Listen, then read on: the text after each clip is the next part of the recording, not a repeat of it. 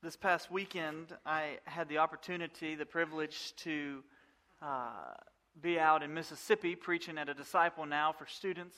If you don't know what a Disciple Now is, we have it here at Luke 4:18, but it's a time, a weekend where the kids come and just get away, and we teach and we walk through some type of teaching and discipleship and growth. And so Friday and Saturday I was there, not to say I'm a little bit tired, but man, we saw God move so powerfully. Last night, as the evening was closing, there was about 100 students in the audience, and all of a sudden, the response to God and what God was doing was so overwhelming that students were having to wait for students to get off the altar for them to come down. And it was just an incredible, incredible time. With that being said, emotionally, I'm exhausted because just a powerful moment. But I am super excited about this morning and sharing what God's put on my heart as I began to prepare. As Brother Fred is obviously under the weather, he called me just this morning and told me to let you know that he is 4 days into the flu, but he is recovering. He just now has a low-grade fever. And he said that he would not be around anybody until that broke. And I told him, thank you. So we need to continue to be praying for him. Just so you'll know, my son has the flu. My daughter had it earlier this week. She's now over it. It's crazy out there. I'm so thankful y'all are all here today. It is a joy to be here. I believe that God has a specific word for us. For those that are here, we're going to go to the Lord in prayer and we're going to get started. Lord, we love you. We praise you. God, I thank you for what we saw last night. Lord, I thank you for just, God, your word does not come back void. Lord, I sit here and I watch year after year and I see the presence and the power of the living God. Lord, your word doesn't change. It doesn't come back void. And it doesn't lose any power. Though the culture wants to change your word will never change. It will only change the lives of people. So Lord, as we dive into your word today, God, I pray for just supernatural energy this morning. But God, more than that, I pray that the breath of the living God goes forth. For it's in your name. Amen. If you'll open up your scriptures to one that you probably have memorized, 2 Timothy chapter 3, verse 16. All right, if everybody will open up to 2 Timothy chapter 3, verse 16. And today we're going to talk about the Word of God.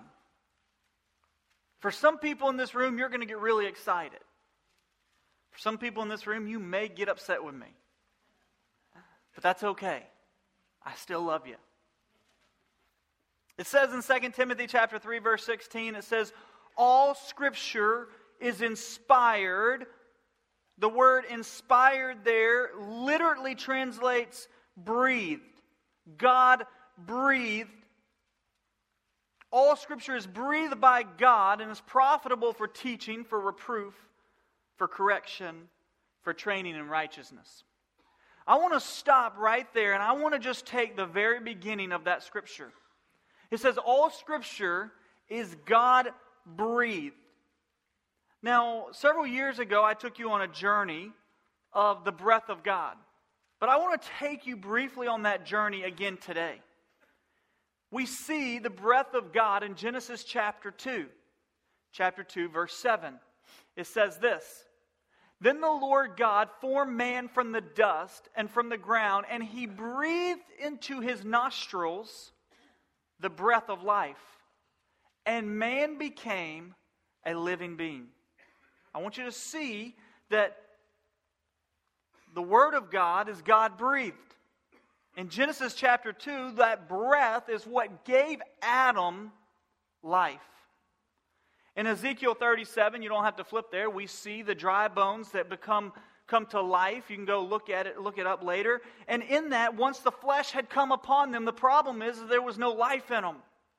So he said, prophesy to the breath and let the breath breathe into them, and those dry bones came to life. You see in Scripture in John chapter 1, verse 1, it says, in the beginning was the Word, and the Word was with God. And I love this. And the Word was God. Now flip down to verse 14, and it says this. It says, and the Word became flesh and dwelt among us, and we saw His glory. The glory as the only begotten of the Father, full of grace and truth. Now, I show you all this to begin to see that what we have in our hand is the breath of the living God. Like, this is pretty valuable. This is pretty big. Like, it's not just this big book that doesn't have pictures in it unless you bought a picture Bible. Like, this is the breath of the living God. And what we see in Scripture is that this becomes flesh. It becomes Jesus, right? And ultimately, Jesus dies on the cross. John 14 says that Jesus is the only way to the Father. And so, therefore, the breath of God is the only thing that can bring dry bones to life. All Scripture is God-breathed. In Isaiah chapter 40, verse 8, it says that the grass withers and the flowers fade, but the Word of God will stand forever. We see here that we have the breath of the living God in our hands. When you wake up in the morning and you go into a quiet time or a quiet place and you open up the book, the Bible, the holy Word of God, you are literally opening up the breath of the living God speaking to you. Pretty powerful. It's the only thing that we see in Scripture that will not come back void. My words will come back void, but God's breath will not. I don't know how many pastors we have in the room, but one of the things that I have learned is that if I try to do anything from the stage in my own power and in my own words, it will come back void. But when I come up on this stage and I simply breathe out the breath of God, I know for a fact, because I have it written in the Scriptures, that it will not come back void. And I wish that every pastor across America could get that simple point. That they need to quit trying to do it on their own. They need to quit trying to speak eloquently and simply just let the breath of God flow out. So what we see here is that the breath of God is the only thing that can bring dry bones to life. It's the only thing that can transform our lives. We see that the Word became flesh. We see the value of what we have right here. The breath of the living God. And let me just remind you, this is the same breath that in Genesis chapter 1, God said, let there be light, and light happened. Now, I'm no scientist, and I don't claim to be. But I was told that the universe is still expanding. It's still like going out. That's why some people believe in this thing called the Big Bang Theory, because they think that it's still going out. But wouldn't it be interesting that if the reason the universe is still expanding is because when God breathed, that breath is still going forth? That's how powerful our God is. The same God who breathed and this earth that we live on was created. The same God who breathed and animals were created is the same God who breathed and gave us what we have right here. So the first thing I want you to see today is that we have the breath of the living God in our hands. It's a lot more valuable than a book that just needs to gather dust at your house. This is life or death. This is life or death. It's the bread of life. And let me tell you something. If you don't eat for a week, you get hungry. You get real hungry. When you get hungry, you go to the refrigerator in America. Or you go to the grocery store and you get food so that you can satisfy that hunger. Let me ask you this question. Do you value this more than literal bread in your life? Do you value this as life or death? Do you get in the Word every day, just as you would eat food every day, just as you breathe every day? Would you get in this? Do you realize that this is more valuable than bread itself? The second Thursday of every month, we pass out food to those in need in our community. And what we always pray is, though we were giving them bread, physical bread, we pray that they realize today that what they need is the bread of life. It's way more valuable than any food that we could ever give somebody. And the first thing I want you to realize today is that, as 2 Timothy 3:16 says, all Scripture is God-breathed, that we literally have the breath of the living God right here in our hands. But the second thing I want you to see is that God's Word is the absolute truth. God's Word has no errors in it. God's Word is the absolute truth. If you'll flip over, or you can look on your screens, to 2 Peter chapter 1, verses 20 and 21. It says, "But know this first of all, that no prophecy of Scripture is a matter of one's own interpretation. For no prophecy was ever made by the act of human will, but men, moved by the Holy Spirit, spoke from God." Do you see what God has just told us? Is that the Word of God was inspired by Him. It was not man just writing down things, and so maybe we have the words of God, but yet some fallacy of man. No, it says that the Word of God is infallible because it was spoken and given through the inspiration of the Holy Spirit. So let's just be real for a moment. If you sit here and you say, David, there's errors in this Bible, or you pick and choose pieces of it, then you have to throw out this verse. Because otherwise God's a liar.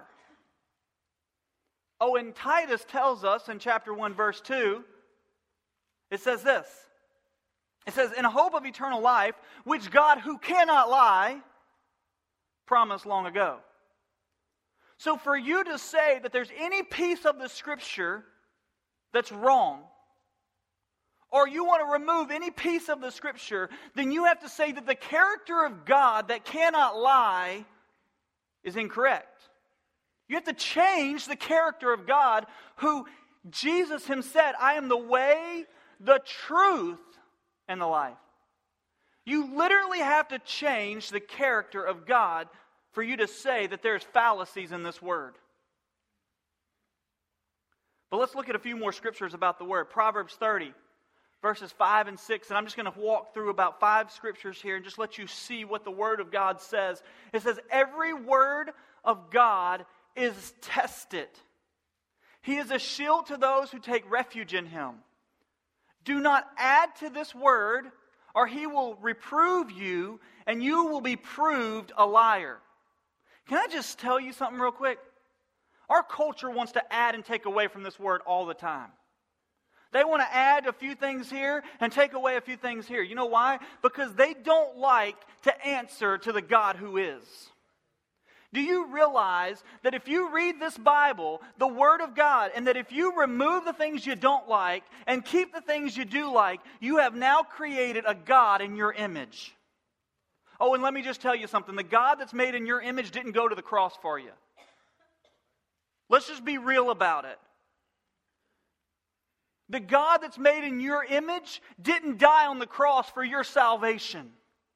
But the God who is says that He loved you so much that He sent His Son to die on the cross, a criminal's death, so that your freedom could be bought by the blood of Jesus Christ. That's the God who is. And so if you sit here and you say, you know, I don't like this verse, or I struggle with that verse, or I can't handle, no, I'm going to remove that verse, as the culture has spoken, and even people in the culture has said it's time for us, or for people, to allow the deep-seated rooting things of the Bible to be removed. No, the Bible will never be changed. Let me just tell you something. If I were to take a ball right here and I were to let go of that ball, what's going to happen to it? It's going to fall to the ground. I don't care if anybody in this room were to say, David, I do not believe in gravity. David, I don't believe in it. I do not believe that gravity exists.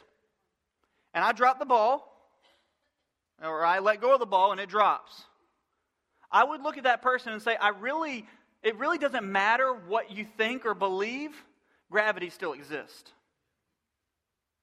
Even though you think that gravity doesn't exist, it still does. It doesn't matter how much you believe it or not. Let me just tell you, if every person in the world said that the Bible is not the absolute truth, it would still be the absolute truth.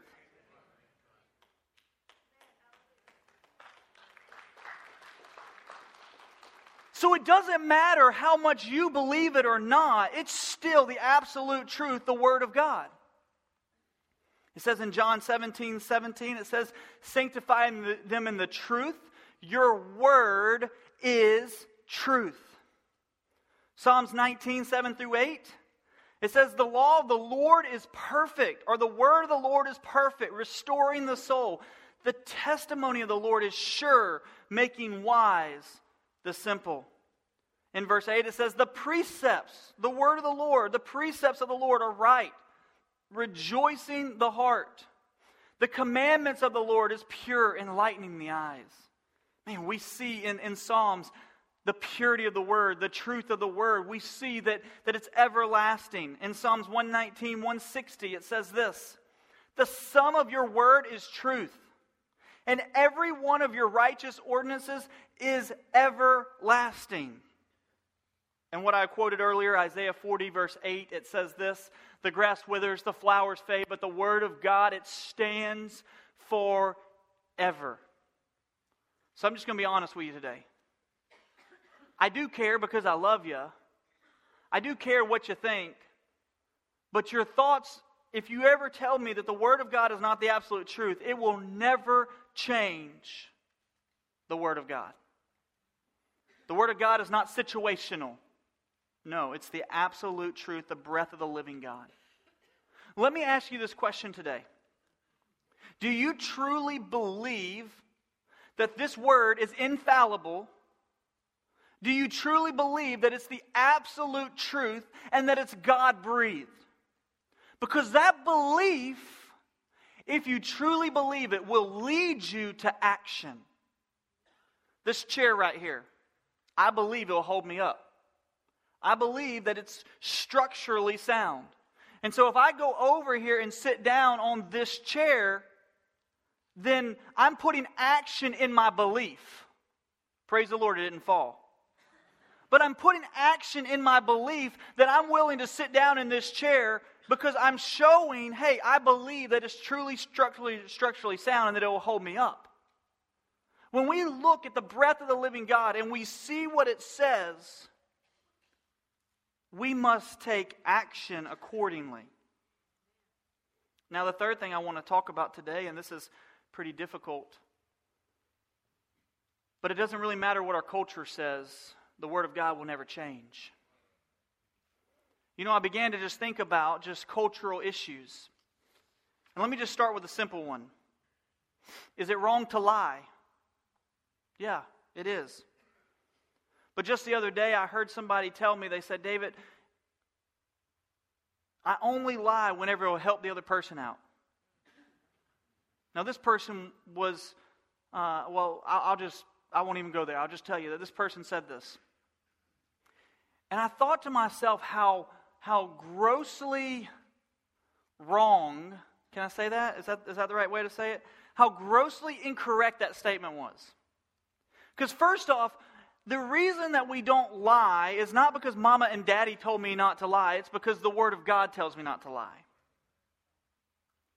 But the reason I was so struggled with that comment was that's what the culture thinks today. Is that there are some situational times that it's okay to lie. This person was telling me that, hey, it's okay for me to tell a lie if it's going to help that person out. Well, the Scripture doesn't show anywhere in Scripture that sin helps anybody out. And the reason that statement is so wrong to me is this, is that person in that moment is saying, God, I understand that you tell me not to lie, but I know a better way to help somebody out. I know a better way. I'm not going to tell them the truth so it doesn't hurt them. I'm not going to tell them the truth. Listen, that's like not telling somebody about the fact that Christ is the only way to heaven, and you just say, well, I don't want to hurt them, so I'm just going to let them continue on. The culture basically says that there's situational ethics and there's certain times that I should or shouldn't lie. The problem, though, is who gets to determine when you can and can't lie? But the Word of God says in Exodus chapter 20, in the law that God gives us, the Ten Commandments, it says, thou shalt not bear false witnesses. It tells us not to lie. The Scripture does. Why does God tell us not to lie? Because He understands what will take place if you do. He knows a whole lot better than we do. Let me put it to you this way. There's a couple things in my life that I love dearly. I love dearly. And I got a picture of two of them. I want to show you one of them.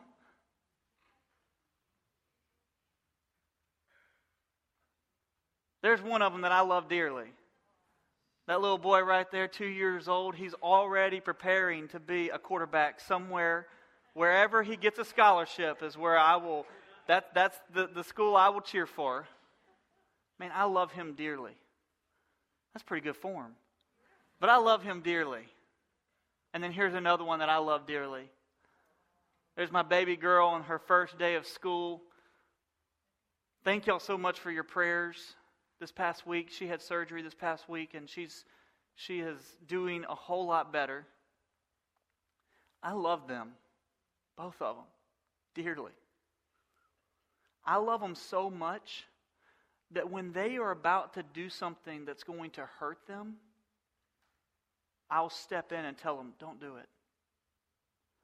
I love them so much that if my son, when it's snowing outside in Mobile, Alabama, that happens once every 20 years, as he wants to run across the street because he sees the snow but doesn't realize the cars, I love him enough to say, son, don't do it.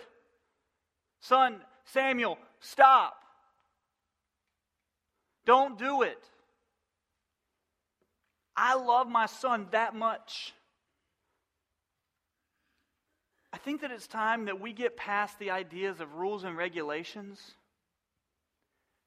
and we look at this as the breath of the living God, who is our heavenly Father, who loves you so much that He knows the pain and the hurt that sin will lead and cause you.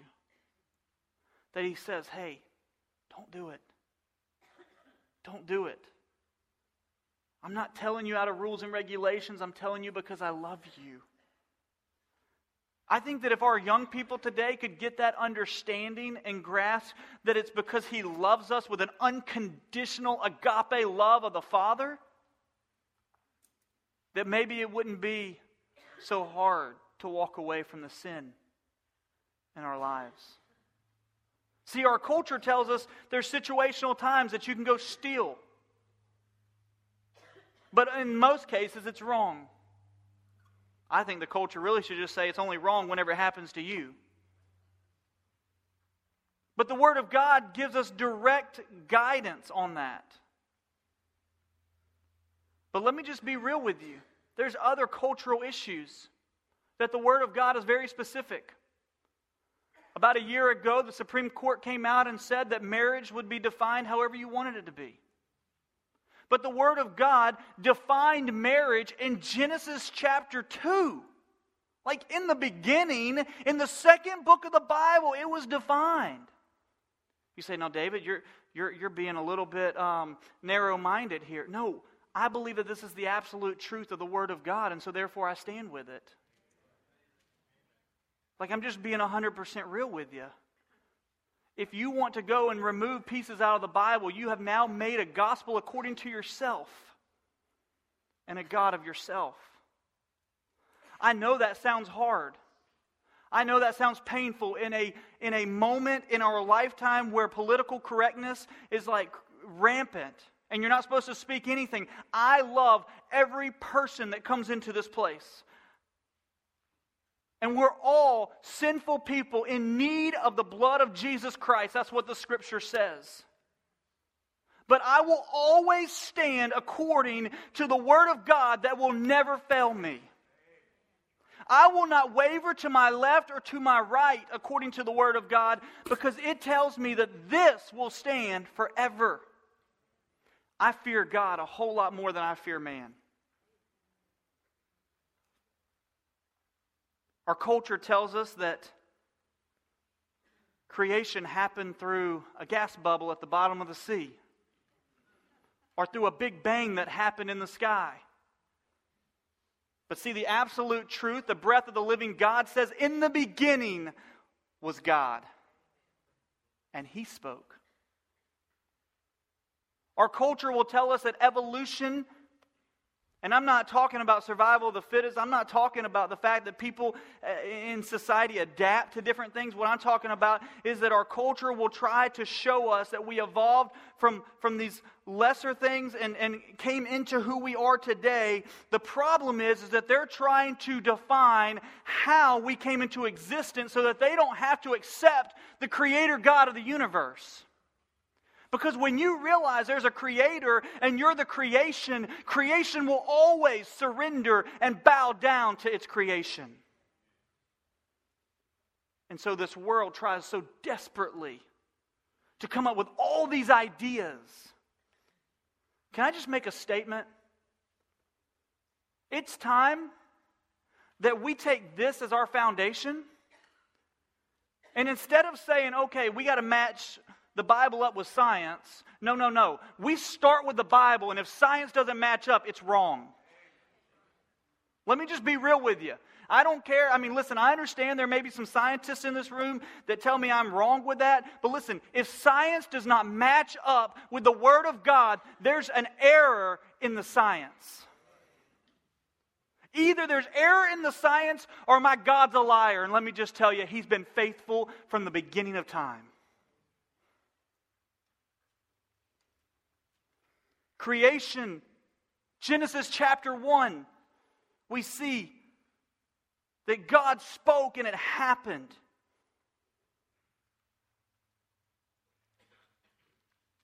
Our culture tells us that all roads lead to heaven. Our culture tells us that all religions will lead to the same God. Can I just tell you that if all religions lead to the same God, then Jesus is a liar. John 14 says, I am the only way to the Father, only through me. And I don't know about y'all, but I ain't going to follow a liar. I'm just not going to do it.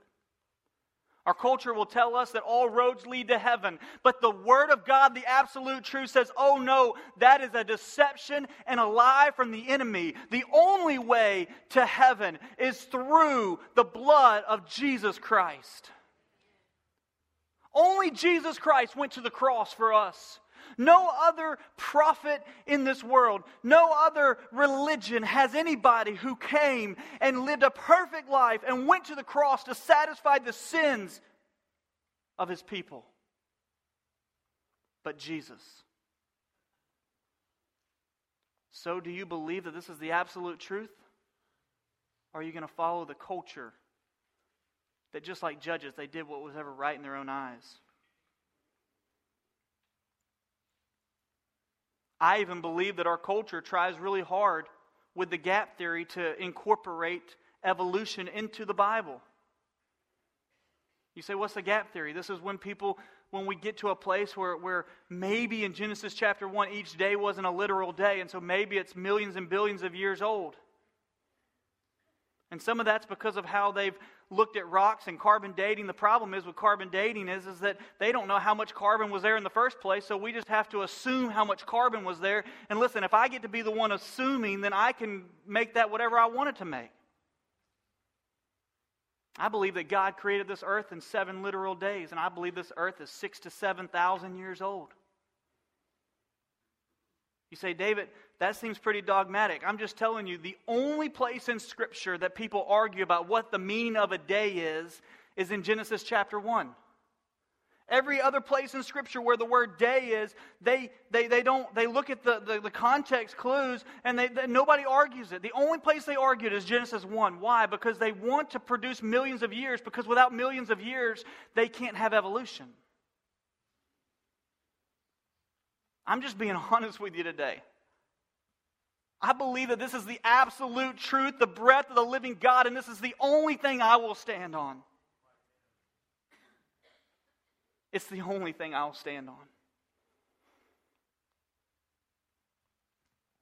So we see that we have the breath of the living God. we see that we have the absolute truth, the infallible Word of God. Is it dear to you? Is it dear to you? Do you hold it tight? Do you study it? Do you read it? Do you meet with the living God? Or is it an afterthought?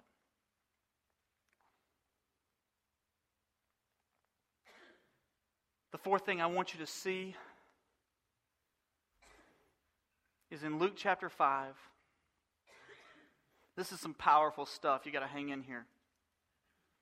In Luke chapter 5, we see Simon, and he's out fishing.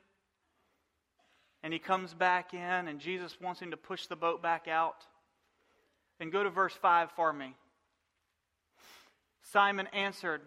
Jesus had just told him, hey, I want to go out. I want to go out, and I want to... Jesus said, go out and cast your nets on the other side. Simon has just told God. He said to Jesus, he said, listen, I've been fishing all night. Remember, he was a fisherman.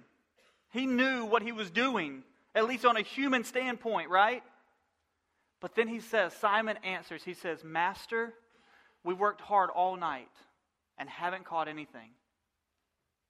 That was his experience. That was his understanding. That was his feeling. He says, God, I feel this way. I've experienced this. But then he says it, but because you say so, I will. Peter says, Simon says, Lord, you got to catch this. He said, Lord, I understand what you're saying. Like, here's my experience, here's my feeling, this is how I feel about this whole situation. But because you've breathed out, because you've spoken, because you've given me your word, I will.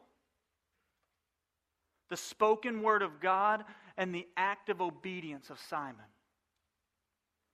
The spoken word of God and the act of obedience of Simon. He says, because you say so, I will. He doesn't say, well, God, let me just be honest with you. I know you've told me to, and I understand what the Word of God says, but Lord, you just don't understand my situation. You don't understand that that's just not politically correct in this culture. You just don't understand that what you're telling me doesn't really fit in the 2000s or the 2018. That just doesn't fit in today's society. I just don't know if you get it. No, his comment was, because you said so, I will. End of discussion. So the fourth thing I want you to see is that we must surrender to the absolute truth. We must surrender to the breath of the living God, the absolute truth. Every single word of it. We must surrender to it. Every bit of it. Because you say so, I will.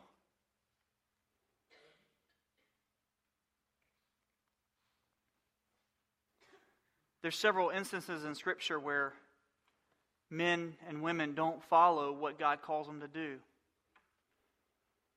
We're not going to read through it, but in 2 Samuel, you can write this down, chapter 6, verse 3 through 16, we see David, King David, bringing back the Ark of the Covenant. God had spoken an exact way for him to bring back the Ark of the Covenant. And instead of doing it the way that God had spoken, he did it his own way. He puts it on a new cart. They're walking out. The oxen trips. The cart begins to fall. And really, I don't blame the guy. If the Ark of the Covenant's about to fall, I probably would have pushed it up too. And in his anger, in God's anger, he died. You say, David, that's not fair. I understand what you're saying, and you're coming from a human idea, and I get it, I'm the same way. But here's the thing, our God is holy, and when He speaks, it demands our surrender. And so He died for touching the ark, and it all goes back to David not following the breath of the living God. And just a few few verses over, David then gets understanding of how to carry the ark. Man, they get the Levites, they put the poles in, they get it on their shoulders like they're supposed to. They take 1, 2, they take a third step, and all of a sudden, man, the Holy Spirit just begins to flow all over them. Joy, peace, excitement. They are going crazy. Why? Because God is coming back to Jerusalem. He gets into Jerusalem, and what happens? Except for, man, they're dancing, and David can't handle it. He begins to dance so mightily before the Lord that even his wife was like, "What are you doing?" Here's what I want you to see. When you don't surrender to the will of God and to the spoken word of God, it will lead to death. But when you surrender to the spoken word of God, it leads to joy. It leads to peace. There's another guy in the story in the Old Testament named Jonah. Jonah was called to go and speak to Nineveh, but yet he decided that he was going to, even though God had spoken, God had breathed out on him and given him a word, he said, "You know what? I'm going to do it my way. I'm going to go to Tarshish. I'm going to run away." And what happens? He finds himself in the belly of a large fish. Why? Because he did not surrender to the breath of the living God. For 3 days. And let me just tell you something. I don't want to be in the belly of a large fish. It don't seem fun. He repents. 3 days later, he's regurgitated back onto dry land. He then goes to Nineveh. And what happens? Repentance. When we don't follow the breath of the living God, we find ourselves in painful situations. But when we follow the breath of the living God, people come to repentance. I'm here to tell you that if we do not surrender to the will, if we do not surrender to the breath of the living God, to every piece of it, then I'm here to tell you it will lead to death and painful, painful situations in our lives. But when we surrender to the breath of the living God, we will see people come to know Jesus. We will see peace and joy in our life. I'm not saying that you're not going to have suffering and pain when you surrender to God's will and to the breath of the living God. You will. But in the midst of that pain and suffering, you will still have joy and peace. So let me ask you, have you surrendered to the absolute truth of the living God? What we have right here is the breath of the living God. That's pretty big stuff. The God who loved you enough to send His Son to die on the cross, yeah, He breathed this out and gave it to you because He loves you as your Heavenly Father. And He's given this to you. And the question is, will you surrender to the absolute truth of the breath of God? I'm going to say something that I think is very difficult, but I'm just going to be honest with you. I don't see how anybody can be a Christian and not believe in the absolute truth of the living God. I don't believe that you can sit there and say, "I'm a Christian, I believe in Jesus, but..." There's no buts about it. I know that's strong, and that's pretty tough to hear. But if you sit here and tell me that I believe in Jesus, but yet there's pieces of the Bible I don't believe in, I'm here to tell you, once you take one piece of it out, it becomes a lie. 99% truth with 1% lie is no longer the truth. Look at Adam and Eve. What happened is God gives them a specific word, and then Satan comes in, crafty as a snake and deceptive, and just twists the word of God just a little bit. And she believed it, and she followed it, and sin enters the world because of it. I honestly do not believe that you can be a believer in Christ, a Christian, a bondservant of the Most High God, and take pieces of this and remove it. you have just taken and gotten rid of the foundation that you stand on. And you've put yourself on shifting sand. Listen, if this changes with the culture, I don't want anything to do with it. But I'm here to tell you that this word has been around since the beginning of time. It says, in the beginning was the word. It's been around since the beginning of time, and it has never changed. Never changed. And so though the world may hate me, he said in the scripture right here that the world's going to hate me. Though the world may think I'm a bigot, though the world may think I'm narrow-minded, here's what I will say, is that I'm standing on the one thing that will stand forever, and that's the word of the living God. I do want you to know that for somebody who's not a believer, I don't expect them to believe that this is the absolute truth. Why would they? If somebody came up to me and said, David, I'm not a believer in Jesus Christ, and so I don't follow the Word of God, I would say, I don't expect you to. And the Scripture, the Word of God, the breath of God tells us to love on those people and to spend time with those people and to let the love of God go forth through our life to those people so that they can experience the breath of God too and they shall be saved.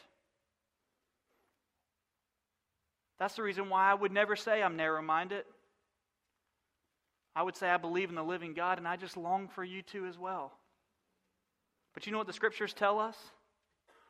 It says in 1 Corinthians chapter 5, 9 through 11, it says that if a brother continues in sin, if a brother, a so-called brother, continues in sin, and they won't remove that out of their life, it says to have nothing to do with them.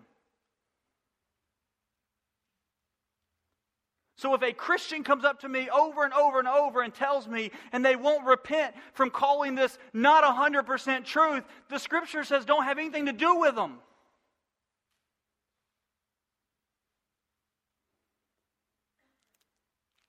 Because I believe that when you call this not 100% truth, you call God a liar. And that's pretty arrogant. To stand before the living God and say, you know what? I like your word, God, but there's a few pieces that just don't work. So I'm going to remove those, but I want your salvation because I don't want to go to hell. It's pretty arrogant. So today the question is, do you believe that this is the breath of the living God? The absolute truth that we stand on? And will you surrender to the absolute truth of the living God? No matter what the culture throws at you, will you surrender and say, because you say so, I will? You know what happens right after that? Oh, they catch a bunch of fish. They catch a bunch. So much so their nets start to break. And they say, hey guys, over there, come over here. We need help. We can't get all the fish in. You know what God has just spoken to me as I'm standing up here right this moment? Is that if the church of the living God would go back to the absolute truth of the Word of God, we will see more fish come into the kingdom than we've ever seen before.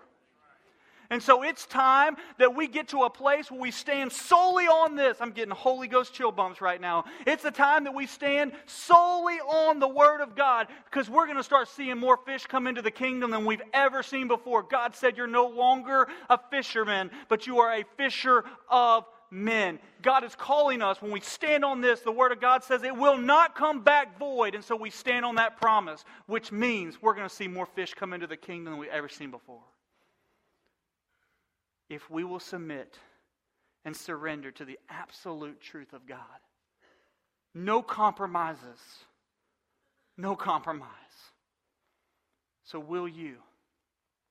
I mean, even to the point where we start seeing so many, we're calling every brother and sister we know, hey, man, people are coming to faith left and right. We need you. Come on, we need you. We need you here so we can keep bringing in the fish. We can keep pulling in those nets. Why? Because we stood on the one thing that will not come back void. We didn't stand on us or the cultural norms. We stood on the Word of the living God. We got a promise. So will you? Will you get to the place where this is the absolute truth? Will you study it? Will you get to know it? Will you hide it deep in your heart, as Psalms 119 says?